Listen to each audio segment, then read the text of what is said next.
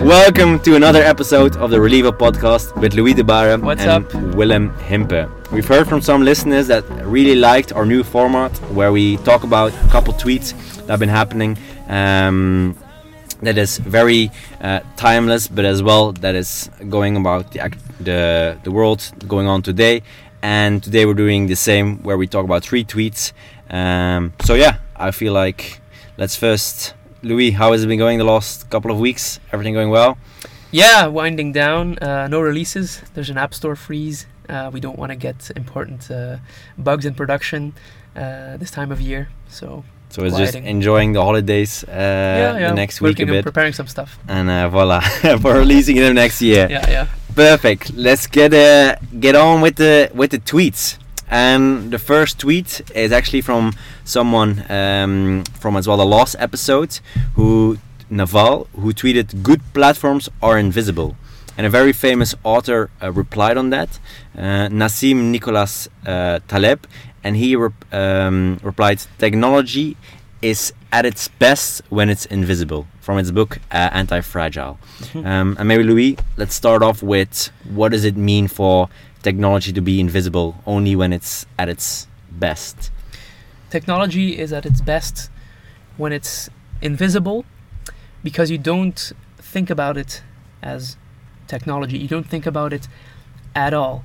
The things that already work well, we take for granted, and we don't see them as technology. Could you maybe give an example of what is today a certain technology? The car, for example. Car is an old invention, and the Italian word for car is la macchina, the machine. So it used to be this mechanical invention that was technology with a lot of quirks and still some bugs to iron out. But over the years, it's been battle tested. We've made adjustments. We've iterated over the design. We've encountered all types of scenarios. Everything that can go wrong, somebody probably encountered it with their car, and we've got safeguards for it. And so now you don't think about cars technology. It's just part of your daily life, part of your routine. You don't think about it. It just takes you where you need to go. So as well, if I understand it well, it's not like a certain technology is instantly invisible. It's kind of an iterative process. Yes, because if you still think about it as technology, it means it's not ready, because there's still problems.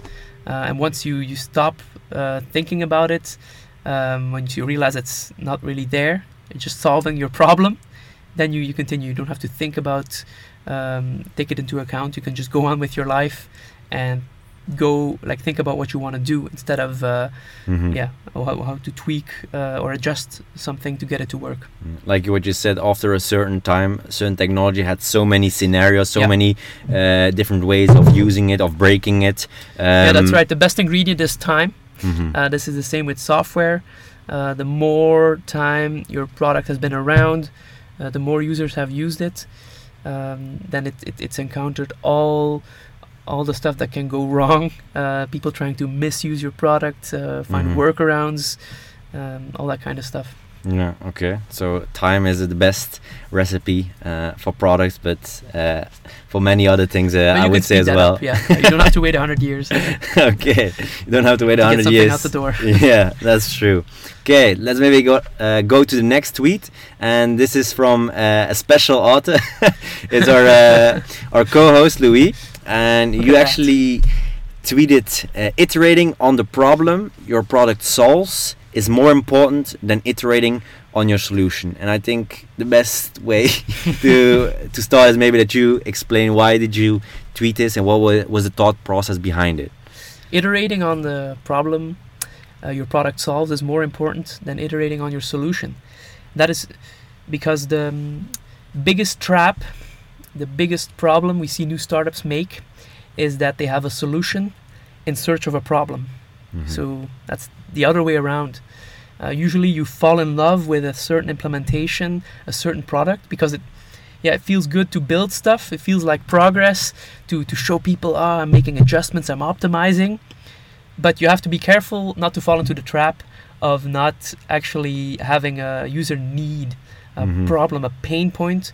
It's better to start by solving a problem of your own, problem of someone else, finding a real pain, and pushing down on it, really figuring out what is it exactly that is hurting people, and how can I alleviate that pain. And it's kind of like, I can only talk about my personal experiences, but we with Relivo as well, you often kind of, it's easier to say, oh, let's add this feature, add that feature, instead of really getting the core right of what problem are we solving, because building and doing new things is easy, because it's often how I see it, it's how companies started. Oh, wouldn't it be nice if we do this, and then you start building it. But no, it's actually, that's not a really good way to start a company. Yeah, building is fun, right? Yeah. But it doesn't matter if you have super deluxe hammer with all the bells and whistles if there's no nails to use it on. And so even when that's actually not a good idea. If you're a great salesperson, you can probably sell the hammer when there are no nails, but it's bad if you have to really work for it too much. It's better to start from the problem and maybe solving it in a naive way, manual way, doing it yourself with pen and paper. You want to look for the cheapest solution, because the solution might change, or implementation might change. It could be software. You actually don't know that beforehand. Could be software, could be hardware, could be a mix of different companies, their solutions, human input. You don't know what that's going to look like, but the problem will stay the same. And so it's better to take a few days or a few months to really figure out, okay, is this really a problem, and am I solving this problem by doing it manually with pen and paper, following people, interviewing people, shadowing them, doing the whole process yourself, even if it's about software. Write it down, do it manually, instead of kind of do it the way of just constantly working on the solution. No, focus on the problem, and then start with step one instead of creating something that no one will use. Okay, the third tweet of today is from Hiran Doshi. Please don't cancel me if I mispronounce your name, Mr. Doshi.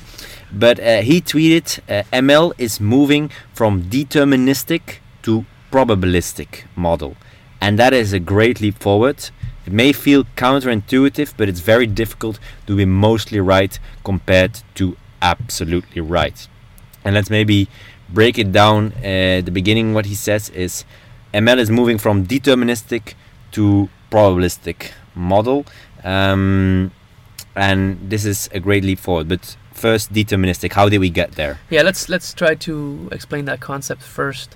So every software is a deterministic process, which means there's a series of steps, an algorithm, which is basically a recipe that the computer follows, a script that if you give it a certain input, if the input is the same, it will always give you the same output. So given a certain input, if you don't change anything, it will always generate the same output. And that's great. Like it's good that you can always, because it's reliable. You can always be sure what you put in, and exactly know what's gonna come out. Yep. But it can only solve a limited set of problems. Like chatbots, for example, cannot be programmed purely deterministically.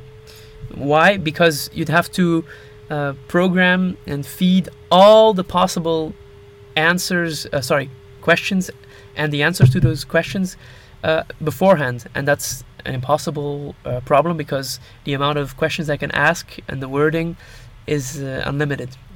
So we need a different tool in our toolbox to solve that problem, and that's where probabilistic machine learning models come in. And it's kind of very, what I would say, like he said in the tweet, it's counterintuitive, because I would say it's a step backward, because when it's deterministic, okay, I put this input and it's so much nicer that I know exactly what's going to be the output. And now it's like, I'm not 100% sure, because that output will be for 70% probable or probable will be for 70% accurate, and another one will be 30% accurate. What is the trade-off we're making here? Well, we're trading accuracy, a bit of accuracy, and in exchange we can solve a whole different set of problems, which is learning. And it's very similar to the ways humans work. I cannot predict what answer you will give to my question, and you will also never really answer the same thing, even if I give you the same question. And that same thing goes for ChatGPT and other large language models. They actually cannot. They don't know how they got to the solution. There is no recipe.